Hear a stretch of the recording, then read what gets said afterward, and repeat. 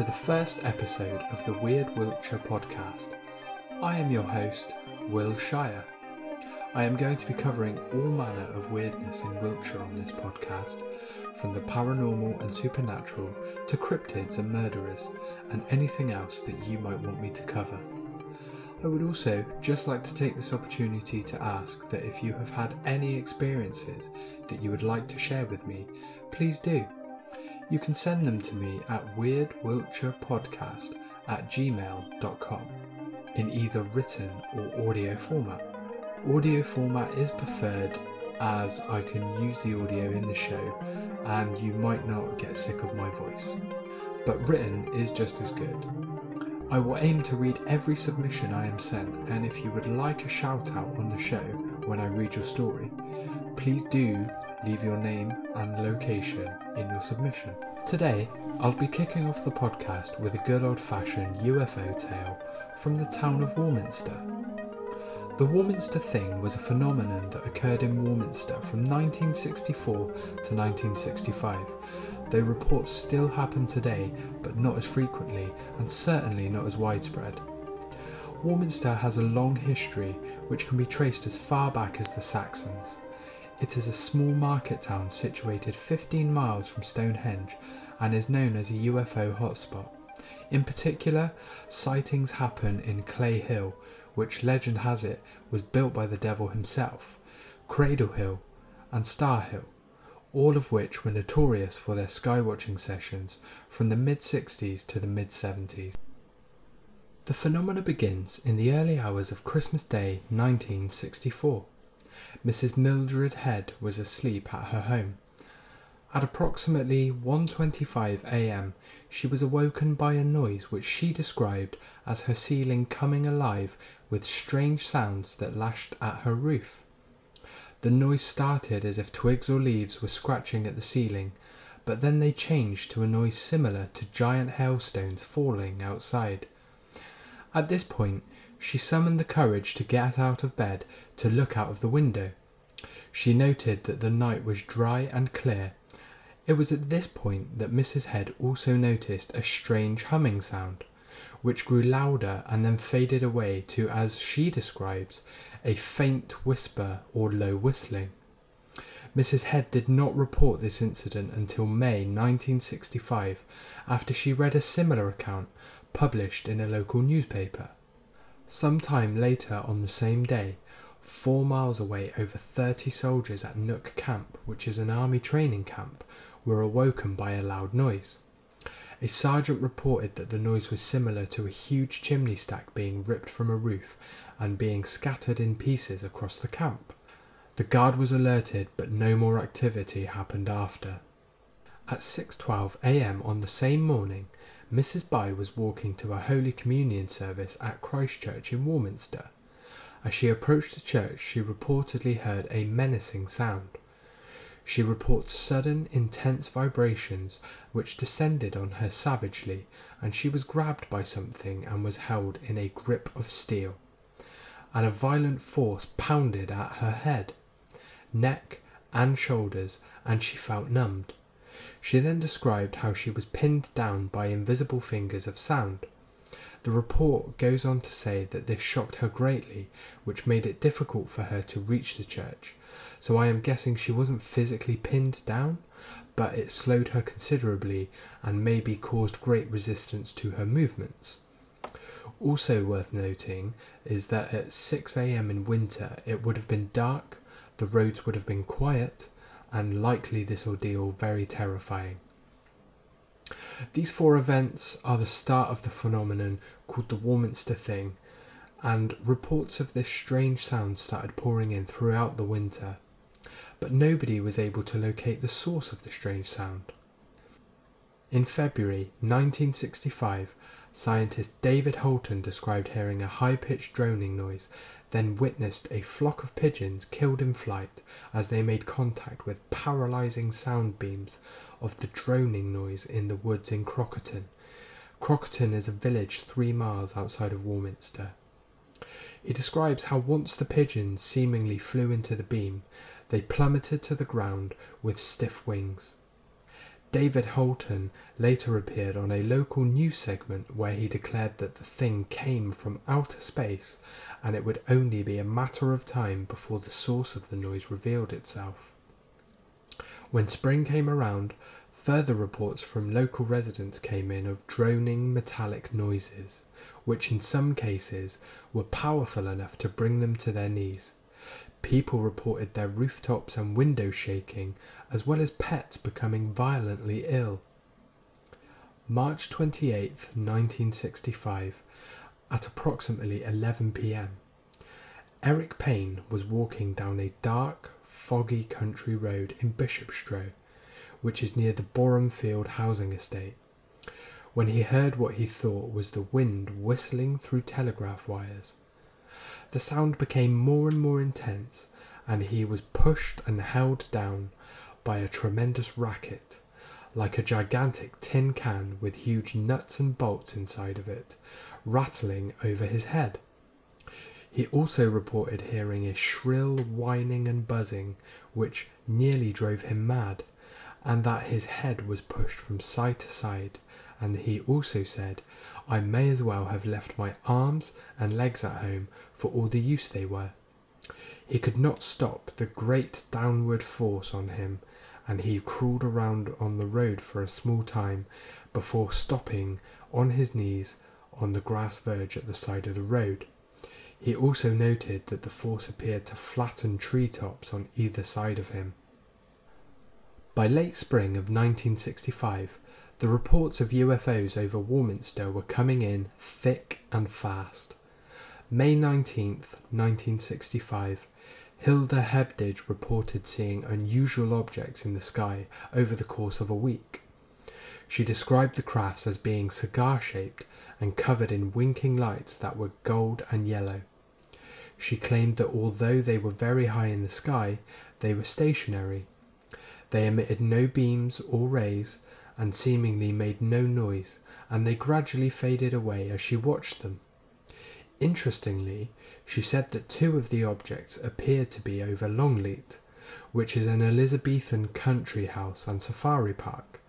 The other object appeared to be over Heytesbury. Both are roughly 4 miles from Warminster, but they are in opposite directions, so it seems that there is activity in Warminster and the surrounding areas.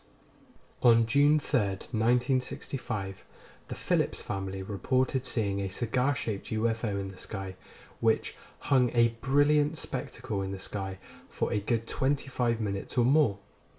The family reported it did not appear to change position at all during this time, and that there was a distinct dark circular patch or aperture at the base of the fiery object, which gave off a halo of red or orange light.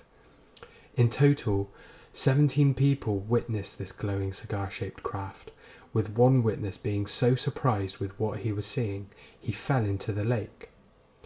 On August 10th, 1965, at 3:45 a.m, Rachel Atwill, the wife of a Royal Air Force pilot, woke suddenly to a terrible droning noise that made her home shake violently. She got out of bed and went to look out of her bedroom window. Between two bungalows opposite her house, she saw what appeared to be a massive bright object like a star. She said, "I have never believed in UFOs, but I cannot describe it as anything else. It was domed on top and huge. It hung in the sky and the craft didn't frighten me on its own, but the awful noise it made did. The noise started to quieten down and the star began to flicker as it did so." She also described the feeling of a tight band of steel around her forehead and a pounding in her ears whilst the noise was at its most powerful. She claims the encounter lasted 25 minutes, but she was the only witness, though she did live on a private estate. At 4:36 a.m. on the same day, Terry Pell was driving his lorry from Spalding to Warminster.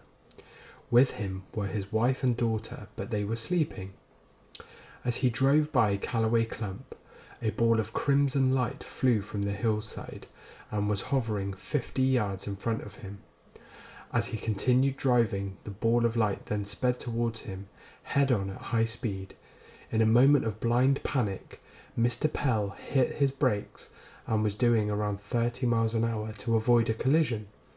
But the ball of light came to a complete stop right in front of his lorry and then moved backwards at the same speed as the lorry. So at this point, the light is leading the lorry down the road. The ball of light then left the road and proceeded back to Callaway Clump, where it hovered for a few seconds before vanishing completely. On August 17th, 1965, an explosion was seen and felt by residents on the Boreham Field housing estate. One resident named Walter Curtis described a huge blast and a series of jolts and explosions being felt underfoot, and that it was the biggest explosion he had ever heard. His wife described it as if it was as though the gas main opposite had blown up. Another resident, David Pinnell, ran outside when he heard the explosion. He's a very brave man. I certainly wouldn't have done that. He claimed to have seen a monstrous orange flame in the sky, shaped like a light bulb, that was so bright it illuminated the nearby hills. And when the light faded, he saw a great ball of smoke with a yellow core float down from the hills, which appeared to be crackling and hissing when it touched grass or trees. Yet another resident and his wife described the incident as one hell of a bang, similar to the sound of a building being demolished, and also that minor quakes followed the explosion. There were also reports from residents who witnessed a very large illuminated ball of smoke with a shining golden heart settle in the middle of the road and gradually disperse in wisps whilst the golden heart appeared to burn out.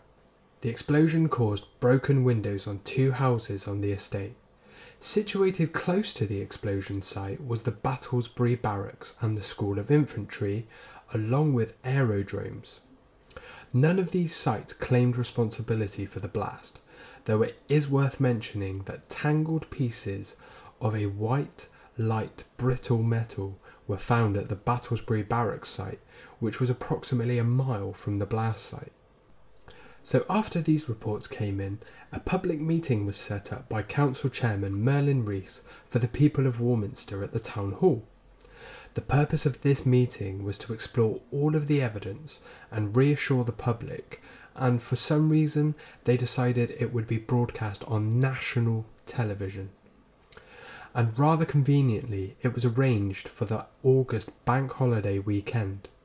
It had become somewhat of a sensation locally, and UFO hunters and visitors alike flocked to the area in droves, hoping to see or experience something for themselves.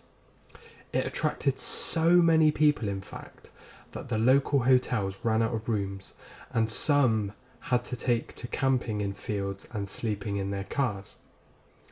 The town hall was packed full of people, and hundreds of people were standing outside during the meeting due to the facility physically running out of space for them. Mr. Inge, who manned an observation post some 12 miles away to provide information for government research centres, explained that the majority of sightings were satellites, rockets burning up, celestial events, and military operations, but he admitted that 25% of the reports were still unexplained. He believed the strange sounds people kept reporting were nothing more than noise generated by helicopters. Dr. John Cleary Baker from the local BUFORA, the British UFO Research Association, declared that hallucinations and hoaxes could be ruled out, but there was no danger from the thing. Dr. E. R. Dole of the NUFOA, the National UFO Association, said we are struggling to explain these phenomena. We defy skeptics to find any explanation that will satisfy people that these things are not from outer space. You should not be afraid, you are privileged to investigate them. He also suggested a local listening post be set up by volunteers to study the thing. Now, in the lead up to the public meeting, David Holton, he was the man who witnessed the dead pigeons from earlier, made claims that he had accumulated an abundance of files of UFO sightings in the area. He was then asked to bring the files with him to the meeting, but he didn't show up at the meeting and claimed that it had become a media circus, and revealing his evidence would betray the witnesses' confidence in him. On a side note, in 2005, David wrote to the Warminster Journal to confess that the dead pigeon sighting was a hoax, claiming, "I just wanted to see the psychological effect of it on the town." So make of that what you will in regards to the rest of his reports. Along with David Holton's absence, senior officers from the military also failed to show up. Given that there are 6 airfields, Salisbury Plain, which is an army exercise and weapons testing facility, and the Army School of Infantry close to Warminster, they could have really helped to try and clear things up. This is where a man called Arthur Shuttlewood fits into things. Arthur was an ex-councillor and the chief reporter of the local newspaper, and without him you could argue that none of these reports would have made it into the national or the international spotlight. Some may also argue that the Warminster thing became his life due to the amount of work he put into investigating and reporting on the thing, and later compiling all of the reports into a book. Arthur went on to write numerous books on UFOs in Warminster, and he died in 1996 after a long illness. On August the 29th, 1965, a Warminster resident, Gordon Faulkner, claimed to have snapped the thing, or at least something odd, with his camera. It was a rather pie-shaped looking object. He gave the photo to Arthur Shuttlewood to do whatever he felt necessary with. I've posted this photo in the show notes on my Facebook page. There should be a link in the show description, so if you'd like to follow that, and you'll be able to see the photo. This photo was eventually claimed to be a hoax in the early 1990s by a man called Roger Hooton. Hooton claimed he and Faulkner created it using a cotton reel, a button and a milk-top badge. Faulkner claims he never knew anyone called Roger Hooton and has never admitted that the photo was a hoax. Despite the hoax claim, this picture is the picture that Arthur Shuttlewood used on the cover of his book about the Warminster thing. On the afternoon of the 26th of September 1965, Arthur Shuttlewood had an experience of his own. He claimed to have received a phone call. On the other end of the phone, a voice claimed to be called Khan from a planet called Ainstria. Arthur invited him over so that they could prove that they were indeed an extraterrestrial being. Apparently, seconds later there was someone at his door who allegedly had no visible pupils in his eyes and had blue blotches on his cheeks and lips. Arthur spent 9 minutes with this being and said he felt that if provoked, Khan would kill him. During those 9 minutes, Khan apparently told Arthur that a Third World War was inevitable at some point in the future, along with environmental damage, a lack of human morality, war in the Middle East, and further UFO experiences. Khan also apparently had difficulty breathing and would regularly look at a gold disc situated on his wrist. When Khan went to leave, Arthur tried to shake his hand and Khan winced in pain. He then walked away slowly. Arthur said he was shocked by this experience, but he suspected it was a hoax. It's also worth noting that apparently the call was traced to a payphone on the Boreham Field estate, so I would say this was definitely a hoax. In October and November there were also sightings of men wearing balaclavas in Warminster and the surrounding villages.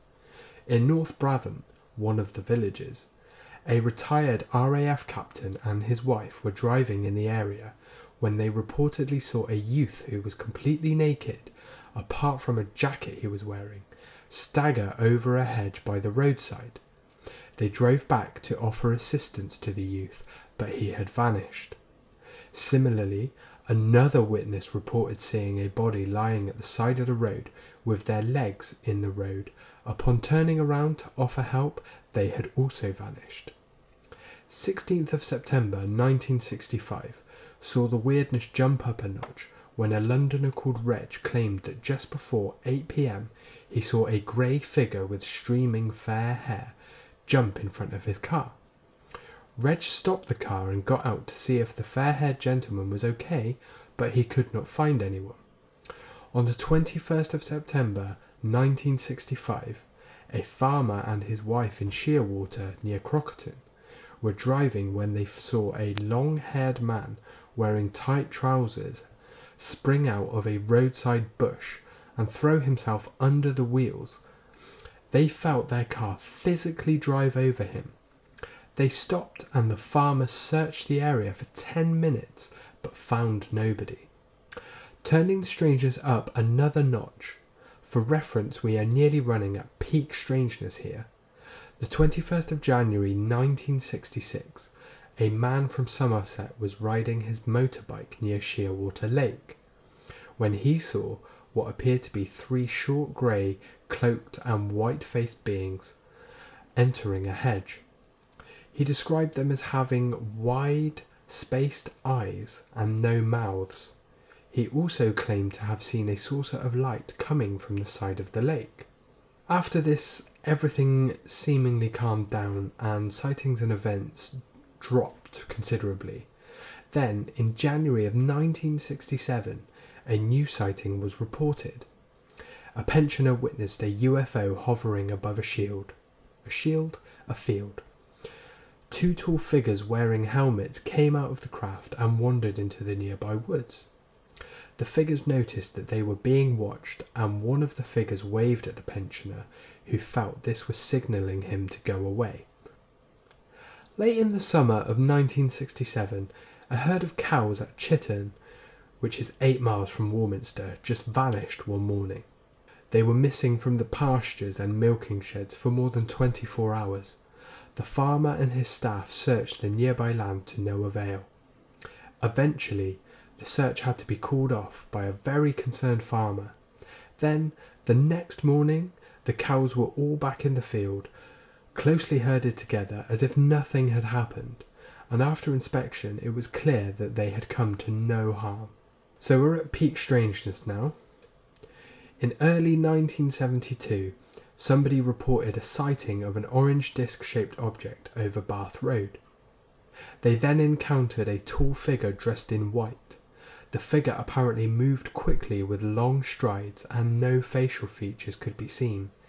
He didn't have a face. That's pretty terrifying.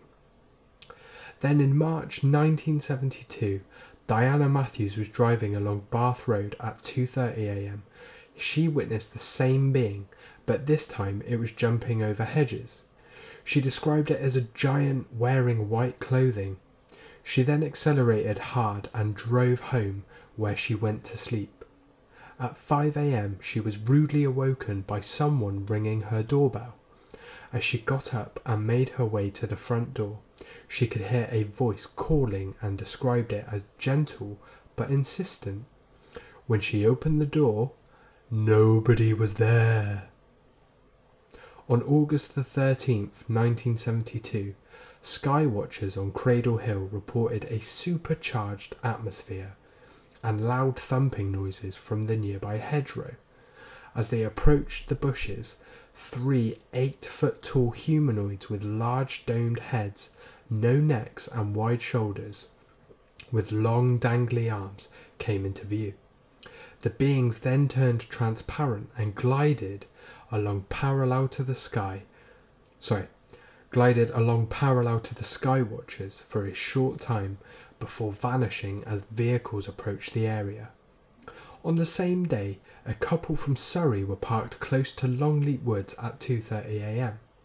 Allegedly, they were there to witness the strange events for themselves. They claim that they saw 2 small red lights come out of the woods and fly into the sky. One flew in the direction of Warminster town, the other to Clay Hill. They approached the location the lights had come from, when they felt a negative atmosphere and heard shooting. Upon hearing the shooting noises, the wife ran back to the car. The husband then claimed to see a goat-like creature, green in colour, huge, with fish-like scales all over its body. I don't know about you, but I would be needing a new pair of pants after that encounter. In the year 2000, UFO expert Nick Pope, who was working with the British government and the MOD to try and explain UFO sightings, this was named Project Condign, released a report to the public. He said that UAPs, which are unidentified aerial phenomena, which they started using this abbreviation to try and move away from aliens apparently, he detailed that UAPs were either man-made vehicles with unfamiliar or abnormal features or natural but not unusual phenomena which has been misunderstood by the observer, or natural and rare phenomena. Here are the natural phenomena he thought were responsible. Buoyant plasmas, formed when a meteor does not fully burn up during entry to the atmosphere and it remains visible to the naked eye and or radar. Loose plasma objects. These can create a physical field from which light will not reflect, which sometimes makes them appear as black triangular crafts of up to hundreds of feet long, which is a very commonly described UFO sighting. Plasmas affecting vehicles. Sometimes the presence of such plasmas can even cause car engines and radios to malfunction if they are nearby. So after hearing all of those reports, what do you think was responsible for the Warminster Thing phenomena? I'd be interested to hear your thoughts on this. You can send me your theories via the email address, which is weirdwiltshirepodcast@gmail.com. I look forward to reading your suggestions. So that brings us to the end of the Warminster Thing. It's a crazy phenomena that happened fairly close to where I live, though I have only just recently discovered it. Some of the sightings are incredibly hard to believe. I'm not disputing that, but as I wasn't there, it wouldn't be fair for me to judge, and plus whether they're fact or fiction, I enjoy reading them and sharing them with you.